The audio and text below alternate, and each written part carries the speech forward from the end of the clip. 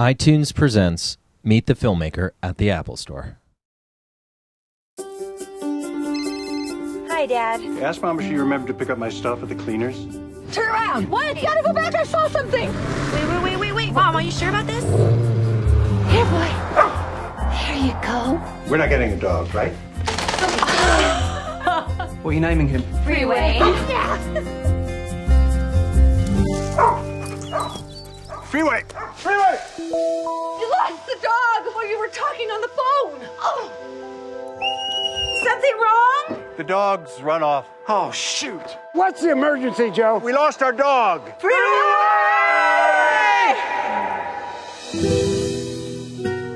Don't you know how much that dog means to me? I like him too. I'm just not obsessed with him. You know more about your patients than you do about your own family. We've done everything we can. Would you be leaving if I were missing? That's ridiculous. Freeway's alive. What are you talking about? The women in my family, they have a gift. We see things. Do you see him? Is he all right? I see trees. Wow, that really pinpoints it. So what's the plan? Russell is very cheerful. Can he keep up with you? Why do you think he's so cheerful? Look at that! Did he bite? No, they ram. Little dogs control them just by yapping. Honey, did it work? No! Darling companion. We haven't lost a person. We've lost a dog. Love is love. Doesn't matter if it's a dog. My shoulder dislocated. You're going to have to put it back. No, I cannot. I want you to ignore me no matter how much I scream. Stop! You're killing me! Okay. I told you to ignore me! Carmen says Freeway really wants to come in, but he's got to hear our friendly voice. Okay, what? Don't laugh. Darling companion, now you know you'll never be abandoned. Love will always light our landing. I can depend on Things that bug me about you never meant anything compared with how much I love you.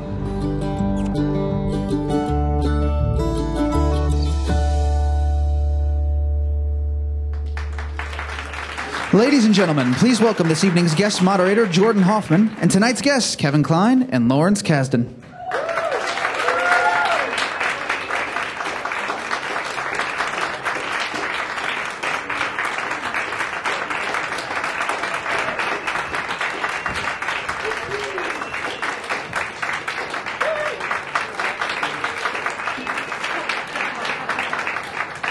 Hello, everyone.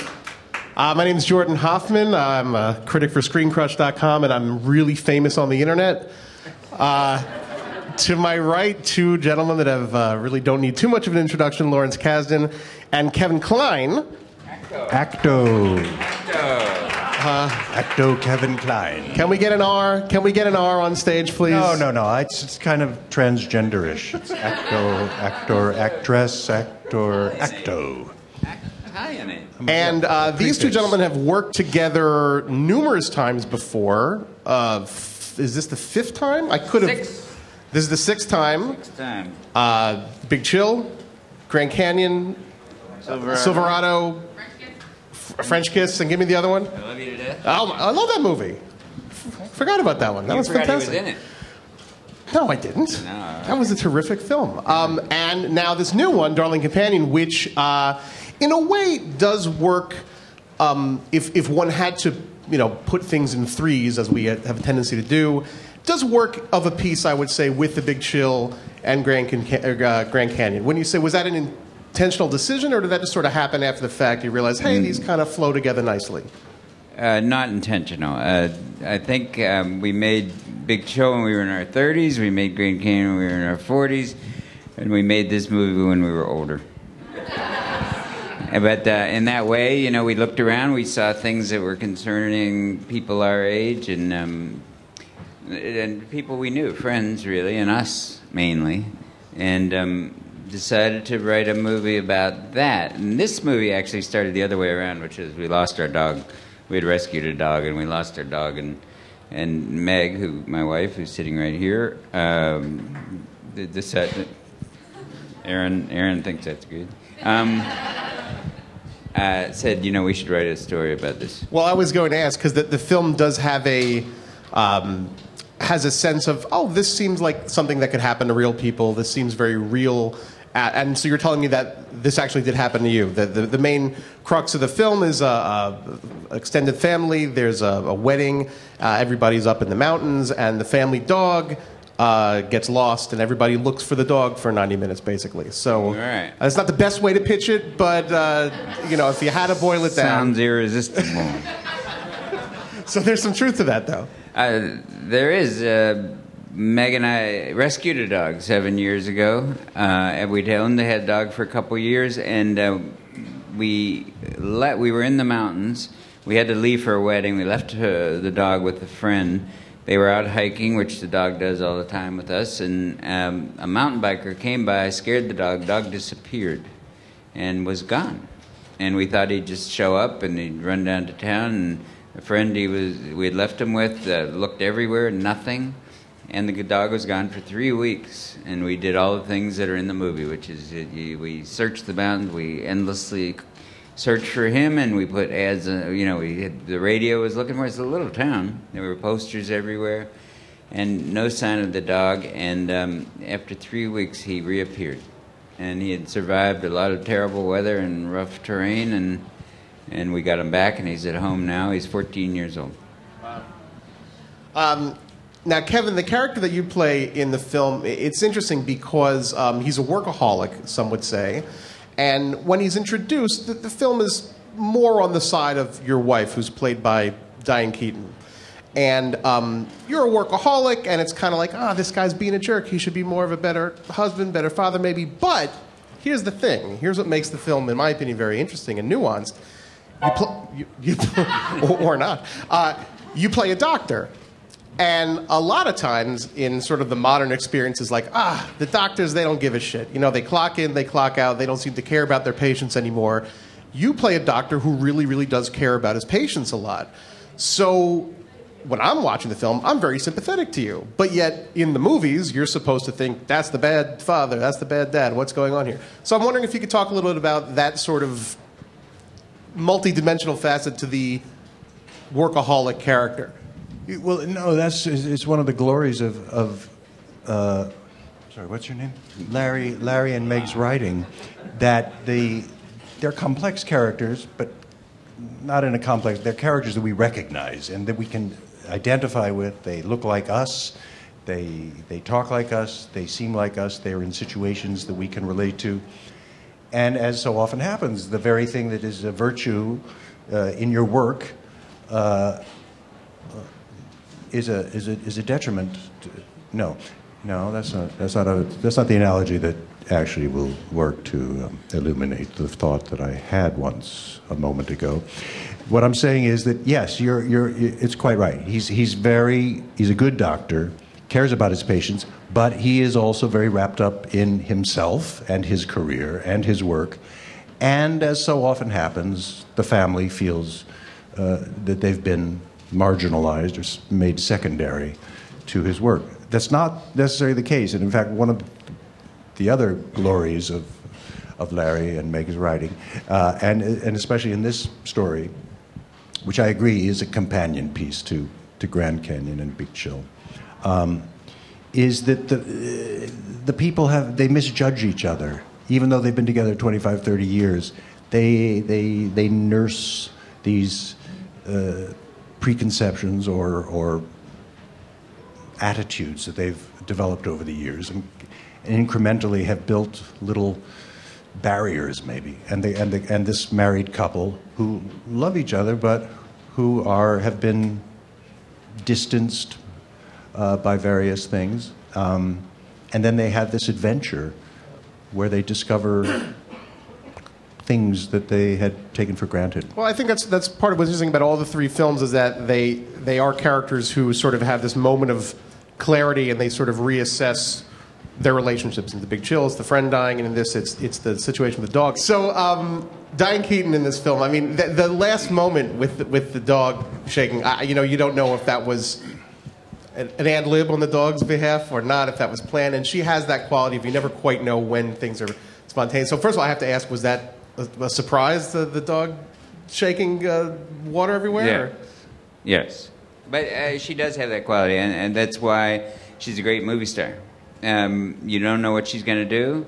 there's a certain quality that is Keaton, and everybody knows it's Keaton, and all the great movie stars have that. They never lose that part that is particularly them. And then they are able to add on characters, you know, and she does that, so she's alive to the moment. She was alive to that moment, yes. And there are a number of other really terrific actors in this film. Diane Wiest, Mark Duplass, who actually was on the stage a couple weeks ago, who's a director and writer and one of the busiest men.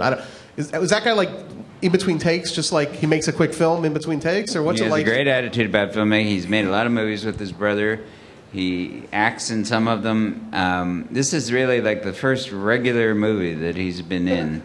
And I loved, we met him. He really wanted to play this part. We thought it was an unusual choice. He's terrific. But what's great about him is not anything about this movie, but his attitude is, we're gonna make another movie next week, and we're gonna make another movie in 3 months. And he never says, I don't know if we'll get the money or if we can get it going. He just assumes they'll make it, and if the price keeps going down and down and down, he'll make it for whatever money he's got.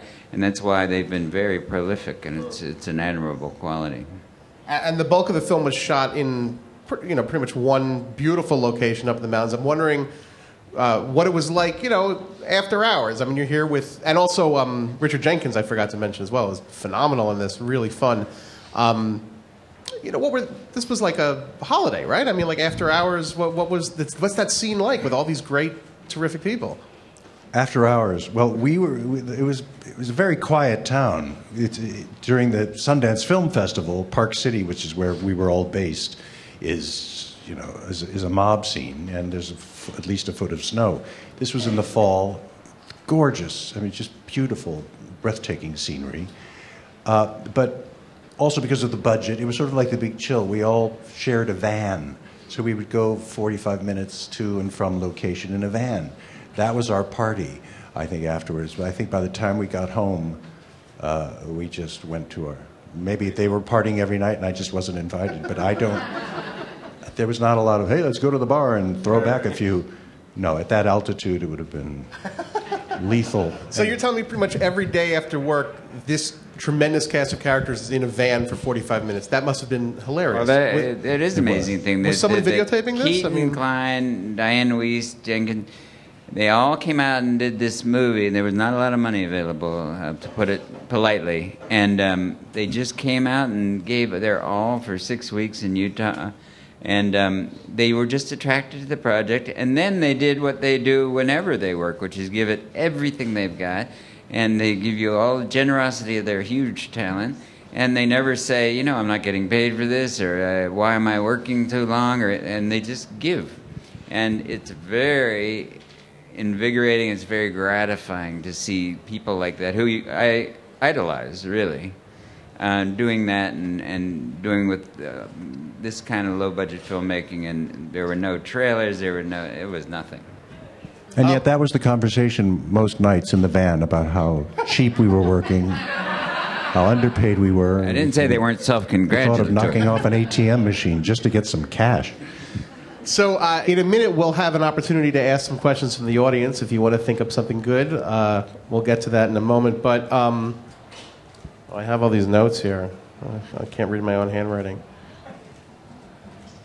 Talk amongst yourselves for a moment. Oh, yeah, there's a great scene. There's a lot of great scenes. But there's a great scene where your character falls down, hurts your arm. Now you're a doctor, and you've seen this scene before in like action films where you have to tell the person, you got to fix my arm, you got to pop it back in, and you've seen this on like episodes of T.J. Hooker. It's not, but I've never seen it done for laughs, I don't think, and it's you and Diane Keaton doing it. It's hilarious. It's all done in one take. So I'm wondering if you could talk a little bit about how that worked, the improv, very funny stuff, and was it the decision to say we're just going to do it all in one take and see how it goes? So, we did a lot of thinking about which method you use to pop a shoulder back into place when you've just looked. There are several agreed upon methods of doing that. So we had to think of what's the best comedy method that was actually close to reality. They worked on it quite hard because it's not an easy thing to do, and we actually had a truck pull Kevin's shoulder. No, we didn't do it, but But it was in the pouring rain, very cold, 2 game actors, and they had to do it several times. It was always my preferred approach to do it all in one take. But it's a 4-minute take. It's not so easy to do. You need great people to do it. Freezing cold, lots of rain. But they did it. And they did it, and they were wonderful. And what I love about it is that it is very funny, but by the end, it's very tender. And these two have been at each other for the entire movie up to this point. But when the crisis comes, the wife warms to her husband, is very concerned about him. And he takes her through it and believes in her that she can do it. And he risks... He's a surgeon, after all, so there's a good amount of risk that if she should do it wrong, there might be some ramifications. And they're just 2 great actors. But left alone, I didn't even cut. Do you have any insight into the rehearsals of that, or working with Diane on that, or? I don't remember rehearsing. We talked. There were, as Larry said, there were several different methods, but we agreed on what it would be, and then we just kind of solidified the lines. It wasn't an improvisation. There was some little ad libs, but it was pretty much as scripted. And for 2 old geezers like us to remember all those lines in the pouring rain and the cold. Because, he's done Hamlet several times. That's a little harder. But what he gets on something that I think is really important, and which is, people often ask me, is there improvisation in your movies? And I think that every movie, every take is an improvisation. I have a lot of pride in the writing. Meg and I liked our script, but that is not what the acting is about. The script lies there, and you can read it and you say, oh, that's a good script. But it's nothing until the actors start to do it. And only when they start to bring it alive is it anything. And so I consider every single take an improvisation. And every take is different. And every take is them trying something different and surprising me. And in that 4-minute take, they do 100 different things that aren't in the script.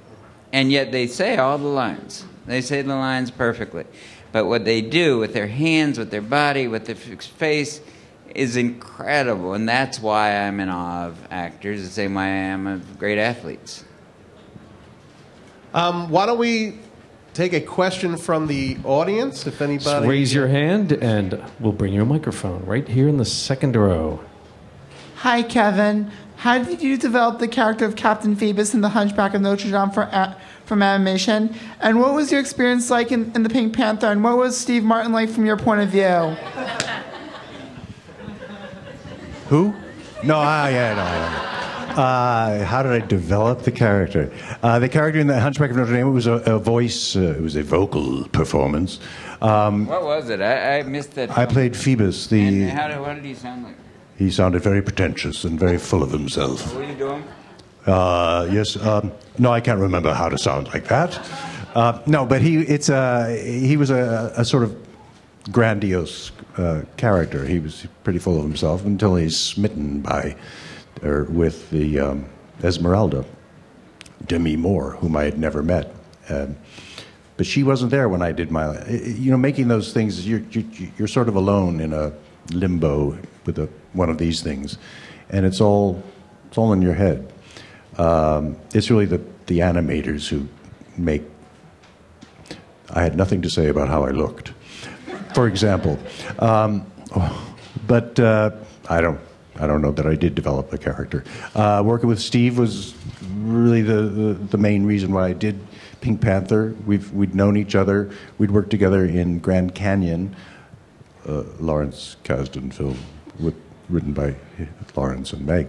But we'd known each other socially, and I think I speak for both of us when I say we couldn't wait to work together. So this came along, and I did it, and it was great fun. Was that what you wanted to know? Thank you so much. You're welcome. Second row center. Hi, Lawrence. Hi, Kevin. I had a question. I mean, you're known for writing and directing a lot of, especially recently, a lot of your own movies. And as an artist, when you write something, how exactly, like because you have done a very different kind of movies from westerners to like very romantic and drama. So how do you decide that this is something I should do, or why not involve some other director who you might feel like how exactly do you and why do you prefer to do that, or why not? Because I am a film student, I like to understand that. And other thing was like, as a director and writer both, do you believe in having a solid script, like scripted everything, or because you're directing it yourself, you prefer to have the idea and work on the set what comes along? No, I believe in scripts, and I've been writing scripts for a long time. And I've basically written most of what I've done for 30 years, but I would always prefer to do that, because directing is the greatest job on earth. It's just as good as you imagine it to be. It's the most fun there is you can have. And so I'm always trying to do that. And what I say about the script is one thing, and it is your roadmap for the whole enterprise. But every day you're challenged by the reality of the situation, the time you've got, the location, what the actors are feeling that day, and everything changes. So what you're hoping is that the basis that you started with, the basis that everyone agreed on at the beginning, is solid. And then what you're hoping is that everything changes, really. You want it to be alive in a way that it can never be alive when it's just on the page. Third row, center to your left. How's it going? How many different... Did you just have one dog playing the dog? There are two dogs in the movie. One dog played almost all the scenes, but he had an understudy who did a little running for him and was ready at any time to step in if there had been a problem. But the key to all animal films, and I've done a lot of work with animals in 2 westerns and another dog movie, is having a great trainer. We had a great trainer, a wonderful woman who trained this lead dog, and it meant that we didn't have to go to the understudy very often. How much did Freeway the dog look like your actual dog that sort of inspired the film? He doesn't really. Freeway's a little prettier than our dog. He's a little bit, but that was just when we saw a lot of dogs and we saw a lot of different shapes and sizes, and there was something about Casey, the dog that plays the lead dog, who was a rescue dog himself, just like our dog and like a lot of great dogs. Well, you do what you know. You do it, that's right. And he actually is a little prettier than his background. He has a very rough background. We don't know. He was badly scarred around the neck when they rescued him. And this trainer rescued him and taught him to become an actor, or an acto, as we like to call him. Have we got another question from the all the way in the back, standing here? Yeah, hi. The question is to Kevin.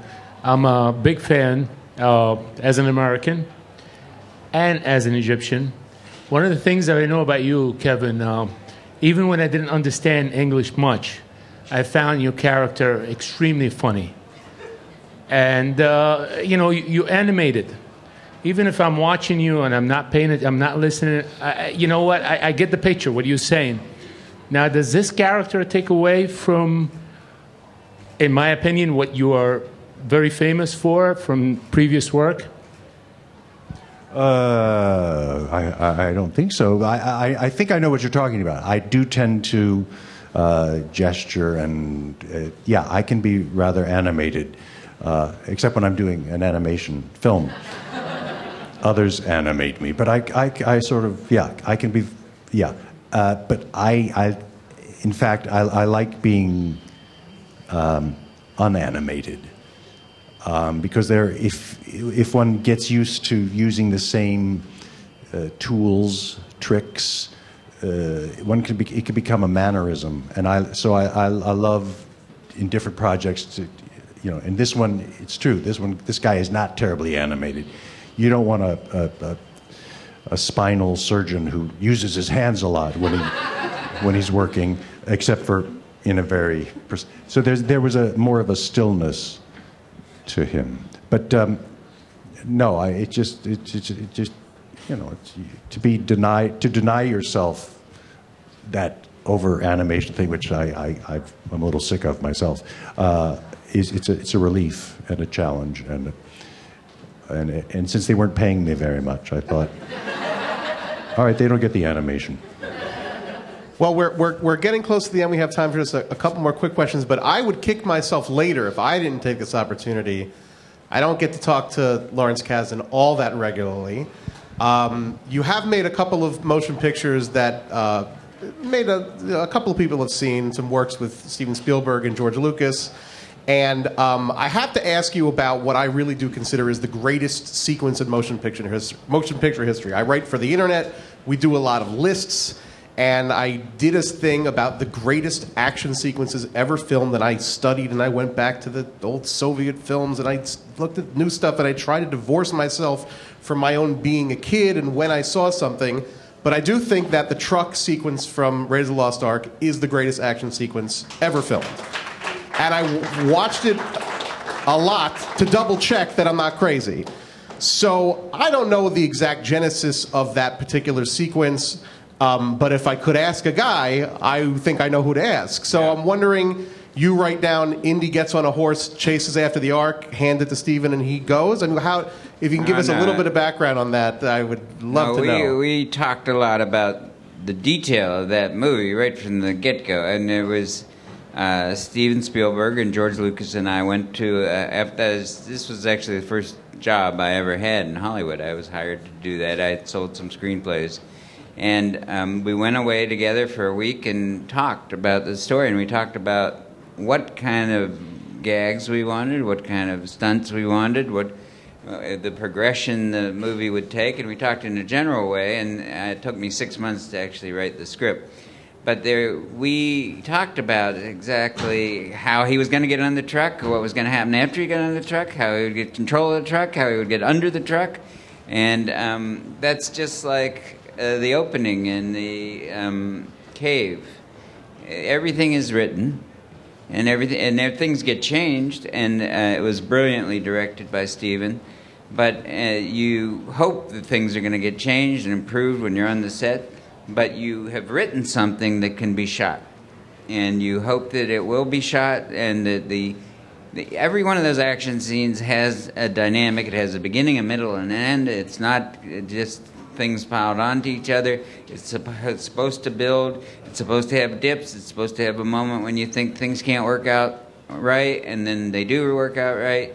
And that's true of the great action sequences, and it's very flattering to have you say about that. I would argue that, there are probably 100 great action sequences that could all be put on the same level, and that's the joy of film. When people say to me, what's your 10 favorite films, I say that's impossible, but I'll give you 1,000 favorites. Do you remember the first time when you sat down and saw the sequence, soup to nuts, with the music, with the sound effects, editing, what you felt when you saw that sequence? I do remember that. Meg and I went to a little screening. It was a relatively small screening. It was the head of Paramount, who had paid a lot for this movie and stuck his neck out, and there was George, and it was a tiny circle of people, and Steven. And I was basically shocked by the movie. We knew the script was pretty good. We'd been able to get the money to do it, and the reports had been good, but I remember seeing the whole thing put together for the first time with the music, and it wasn't the finished score, but it was enough of John Williams' score to get the idea. And everybody, when it was over, I think Meg would agree that there was a kind of stunned moment in the room, and it was everybody. We knew this was something very special, and it wasn't me, it wasn't George, it wasn't just Steven. It was everything had come together in a way that you hope it will, and it was pretty damn exciting. Yeah. Well, I think we have time for one more question, right? So let's make it a good one. Who's got a brilliant question to ask? If it's not brilliant, don't ask it. You asked a question already. Somebody else. Come on. But it wasn't brilliant, his last question. Young lady in the second row right here. There we go. On your right. Oh, me? Kevin, I'm a high school English teacher. I teach British literature, so they all have to read Hamlet. So if I could take back with me from you why Hamlet, you feel it's just such an important character in play. I've been wondering that. What is it with that guy? Well, oh gosh, you know how many books have been written about Hamlet. I think because the character of Hamlet goes what happens to him, what he goes through emotionally, spiritually, is a lifetime. It's got the play has everything in it. It's just some of the most extraordinary language, poetry, and the concise distillation of thought into poetry that Shakespeare manifests in that play, and especially in that character. There's not a speech in it that is not worthy of really studying and thinking about because of the profundity of the consideration of the genius of Shakespeare that went into it. I've been trying to get Larry to do a movie of Hamlet, but he's not bitten yet. Someday. Well, listen, Darling Companion is in theaters next Friday here in New York and other major cities. Tell your friends. You should go see it. And thanks again for coming. Thank you.